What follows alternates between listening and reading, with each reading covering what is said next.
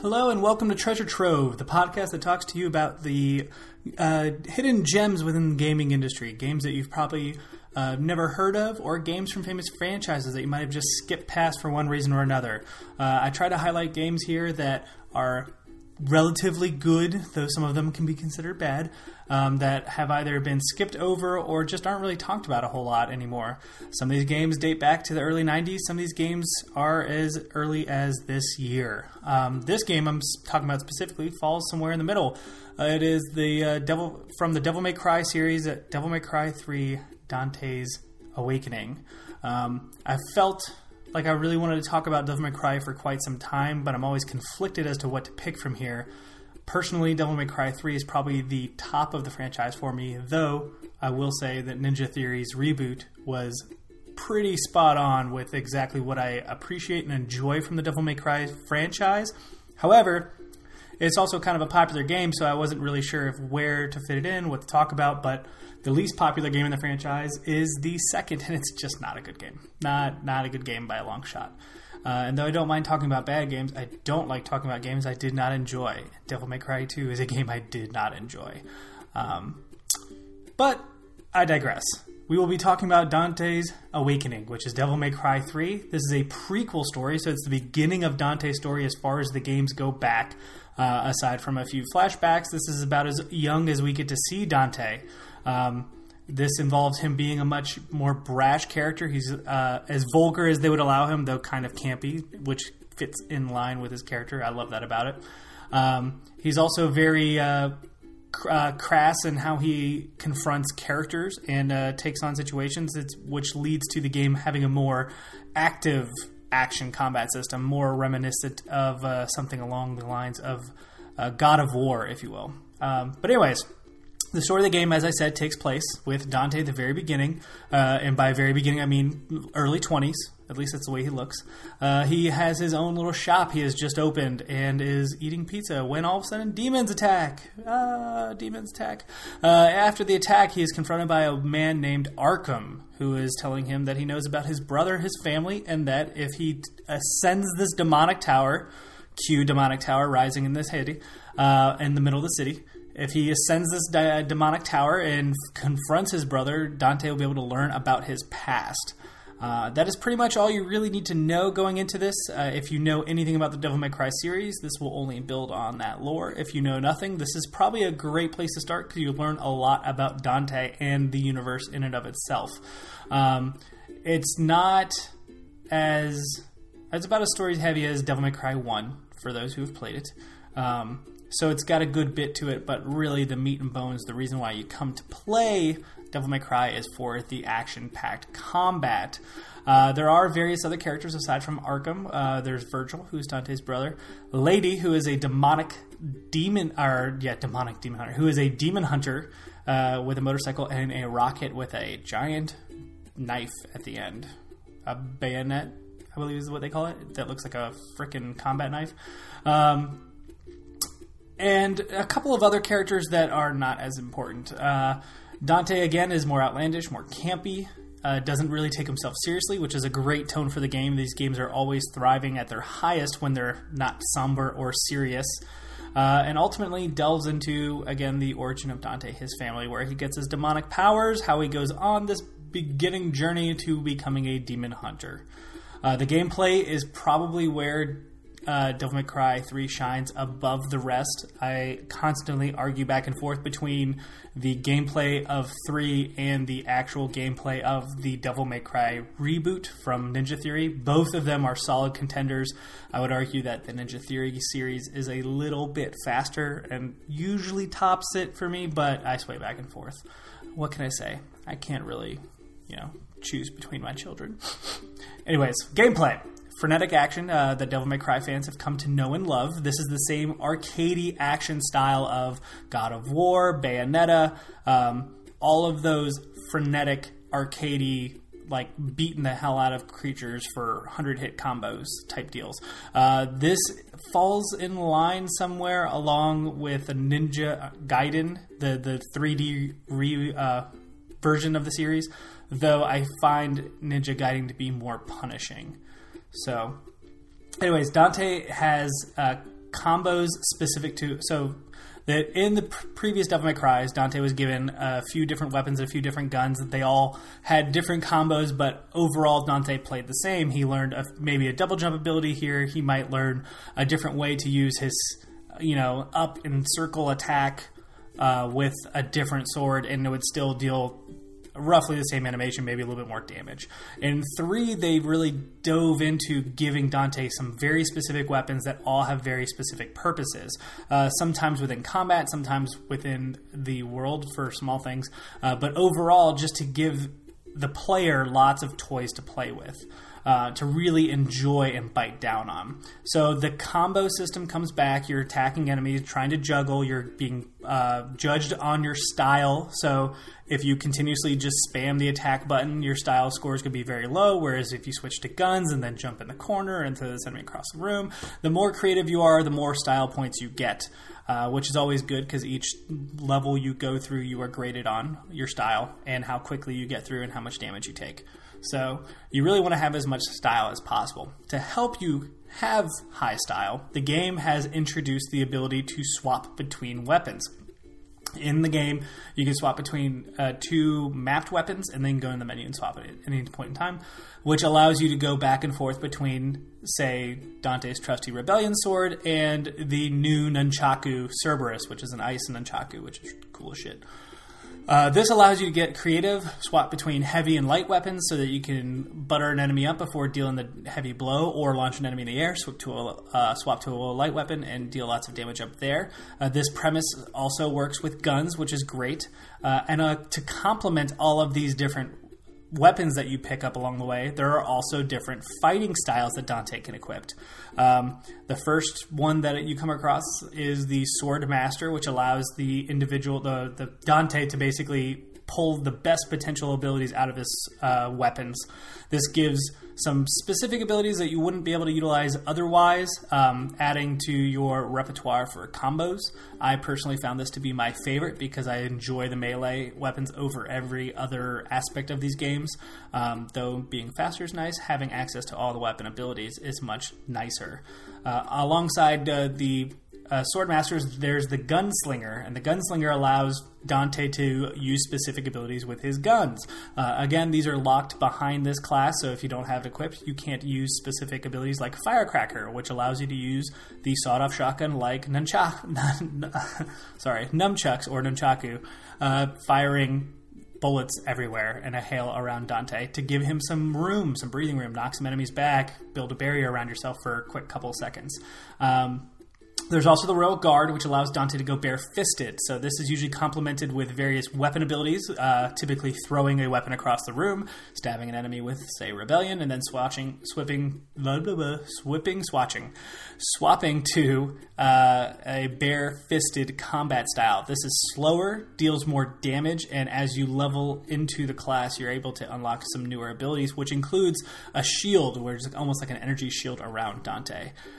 This was a very interesting style, but far from my preferred. Again, I think the weapons and adding the different weapons really helped make Dante Devil May Cry. Helps Dante have a specific fluidity to him, which complements his fighting style, complements his personality, and getting rid of those weapons I did not enjoy all that much. There's also the Trickster style, which allows for more acrobatics, gives you the access to the double, triple jumps. So the beauty of the styles is that it presents different abilities for different play styles. So whoever comes in, however you want to play, there's typically a style that sets with it, along with a group of weapons that you can utilize in that style. The weapons are earned by fighting bosses. Usually these bosses are big demons, and when you subdue them, they give you a little bit of their power. This is kind of the first major game that I have seen, or that I can think of, that was this 3D arcade action game that really tried to change up how each weapon felt and how they acted very differently. For instance, the original sword that Dante Gate Rebellion plays extremely different from the Cerberus Nunchaku, which is usually for quicker blows nearby, along with keeping a little barrier around Dante by lots of twirls, protecting him from being attacked in not leaving a whole lot of open spaces.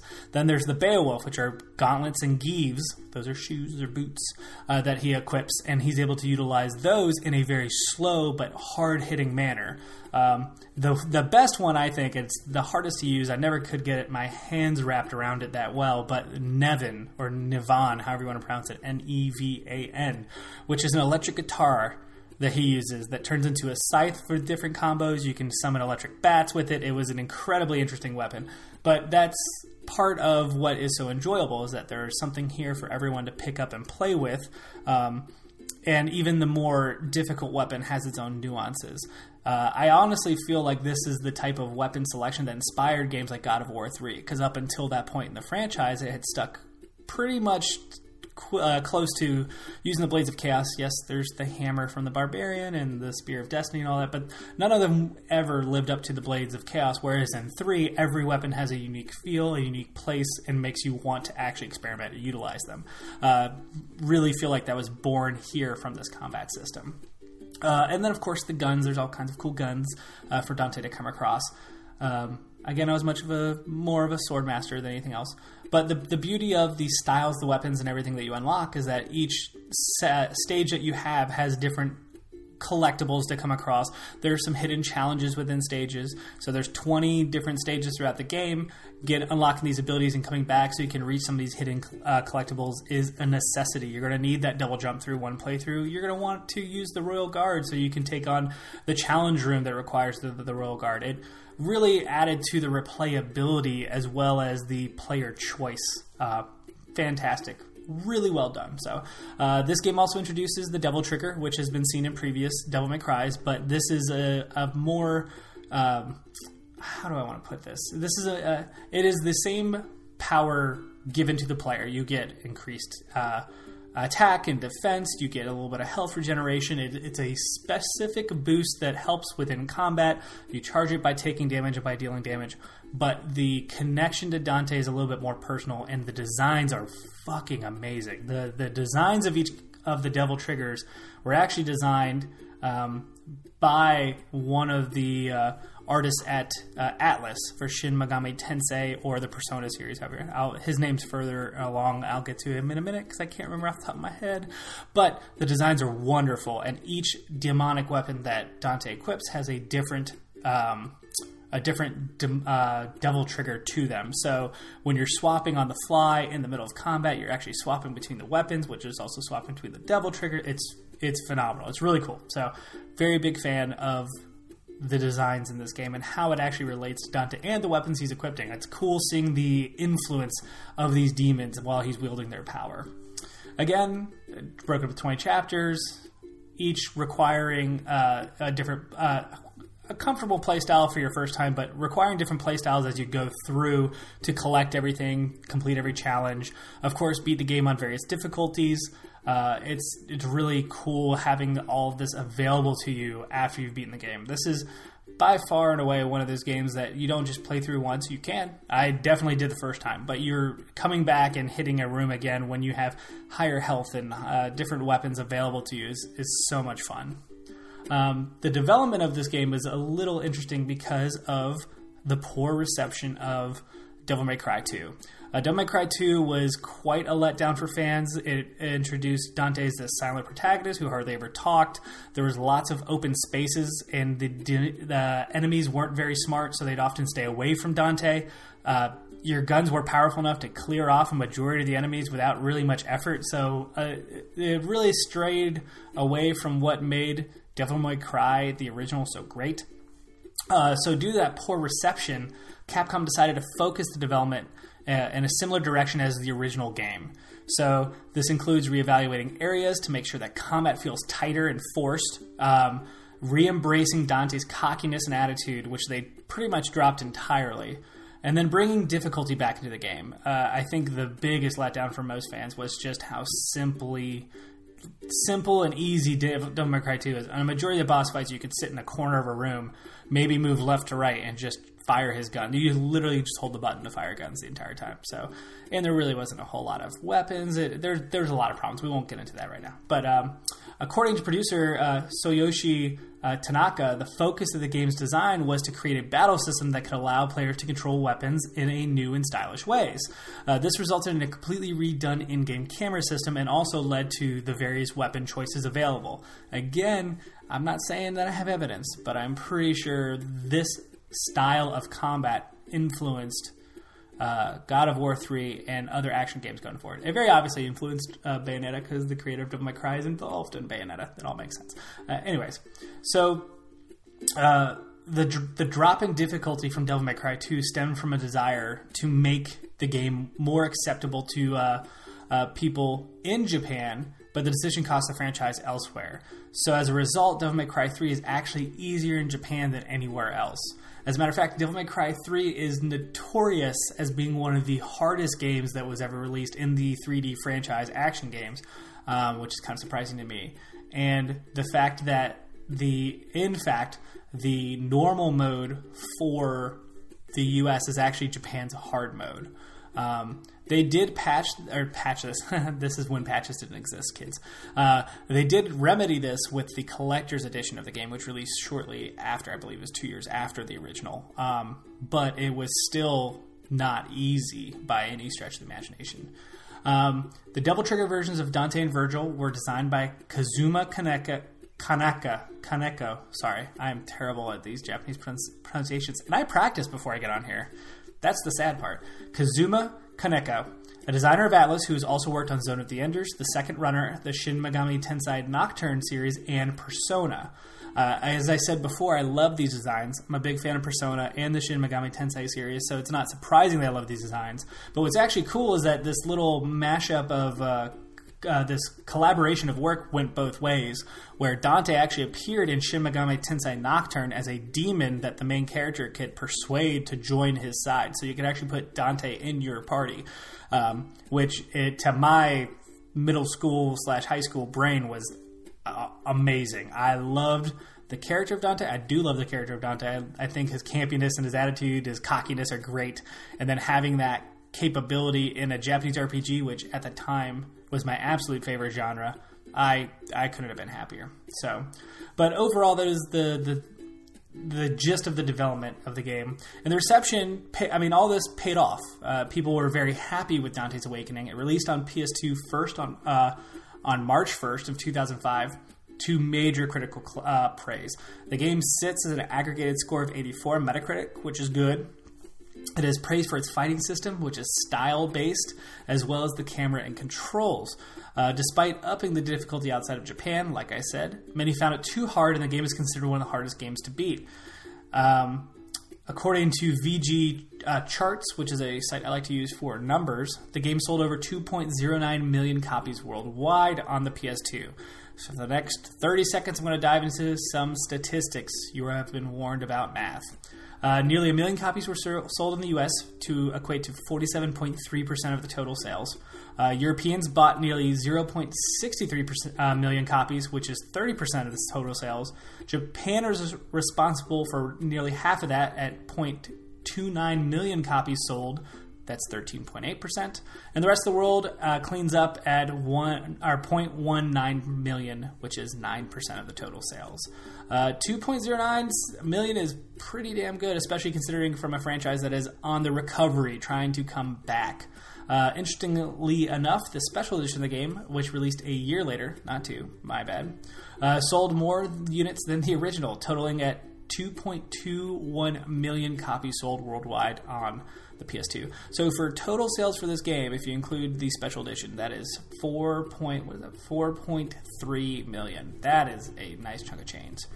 Personally, I don't know if you can tell by how much I've been just delivering praise on this game. I love Devil May Cry 3. Dante's Awakening, learning about Dante was interesting. The various characters were great. The overarching storyline is probably one of the strongest in the Devil May Cry franchise, aside from, again, Ninja Theories is very good. They took a lot out of this game, which explains a lot of why I enjoy it so much.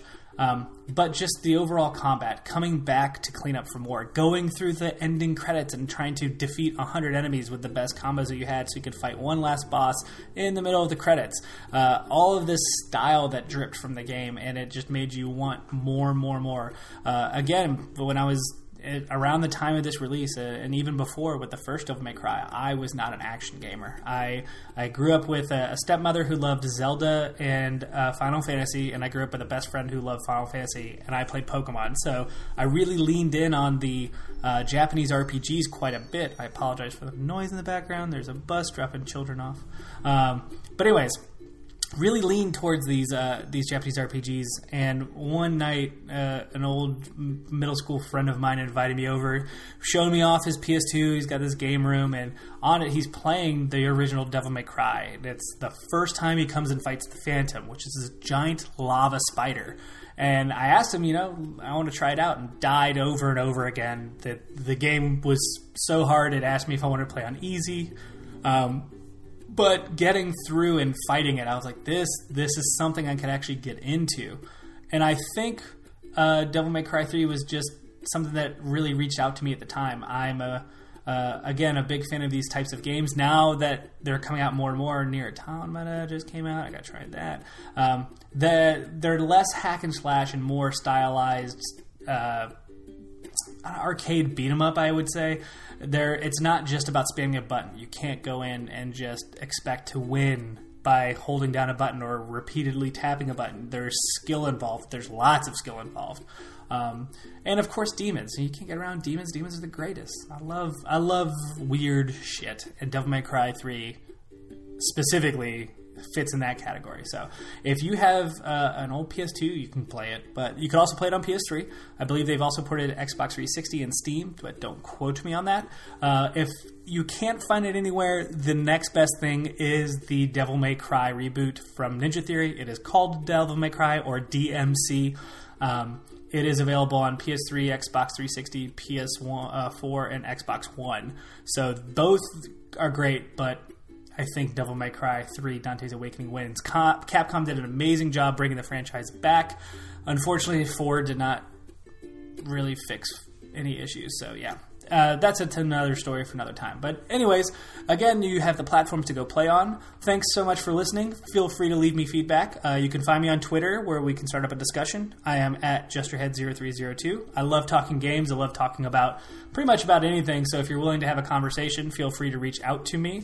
You can email me at justerhead0302@gmail.com. That is my personal email that I utilize for this podcast. So you can give me feedback, give me game ideas. I typically try to stray away from games I have not played. So if I tell you that, don't take offense. It's not because I don't like the game. It's just because I probably never picked it up. Though I would love some recommendations of games I should pick up, and then I could talk about them a little bit more fresh than, say, Devil May Cry 3, which I played like 3 years ago. Also, feel free to leave feedback on the blog or the SoundCloud, wherever you have listened. And please be good to each other. Don't fight. Where there's all kinds of negativity going on in the world. I don't need to rant. That's the end of the podcast. Thanks again for listening, and tune in for the next episode, which I believe I have ready, and will probably go back to my love of Japanese RPGs. I'm out. Have a good night.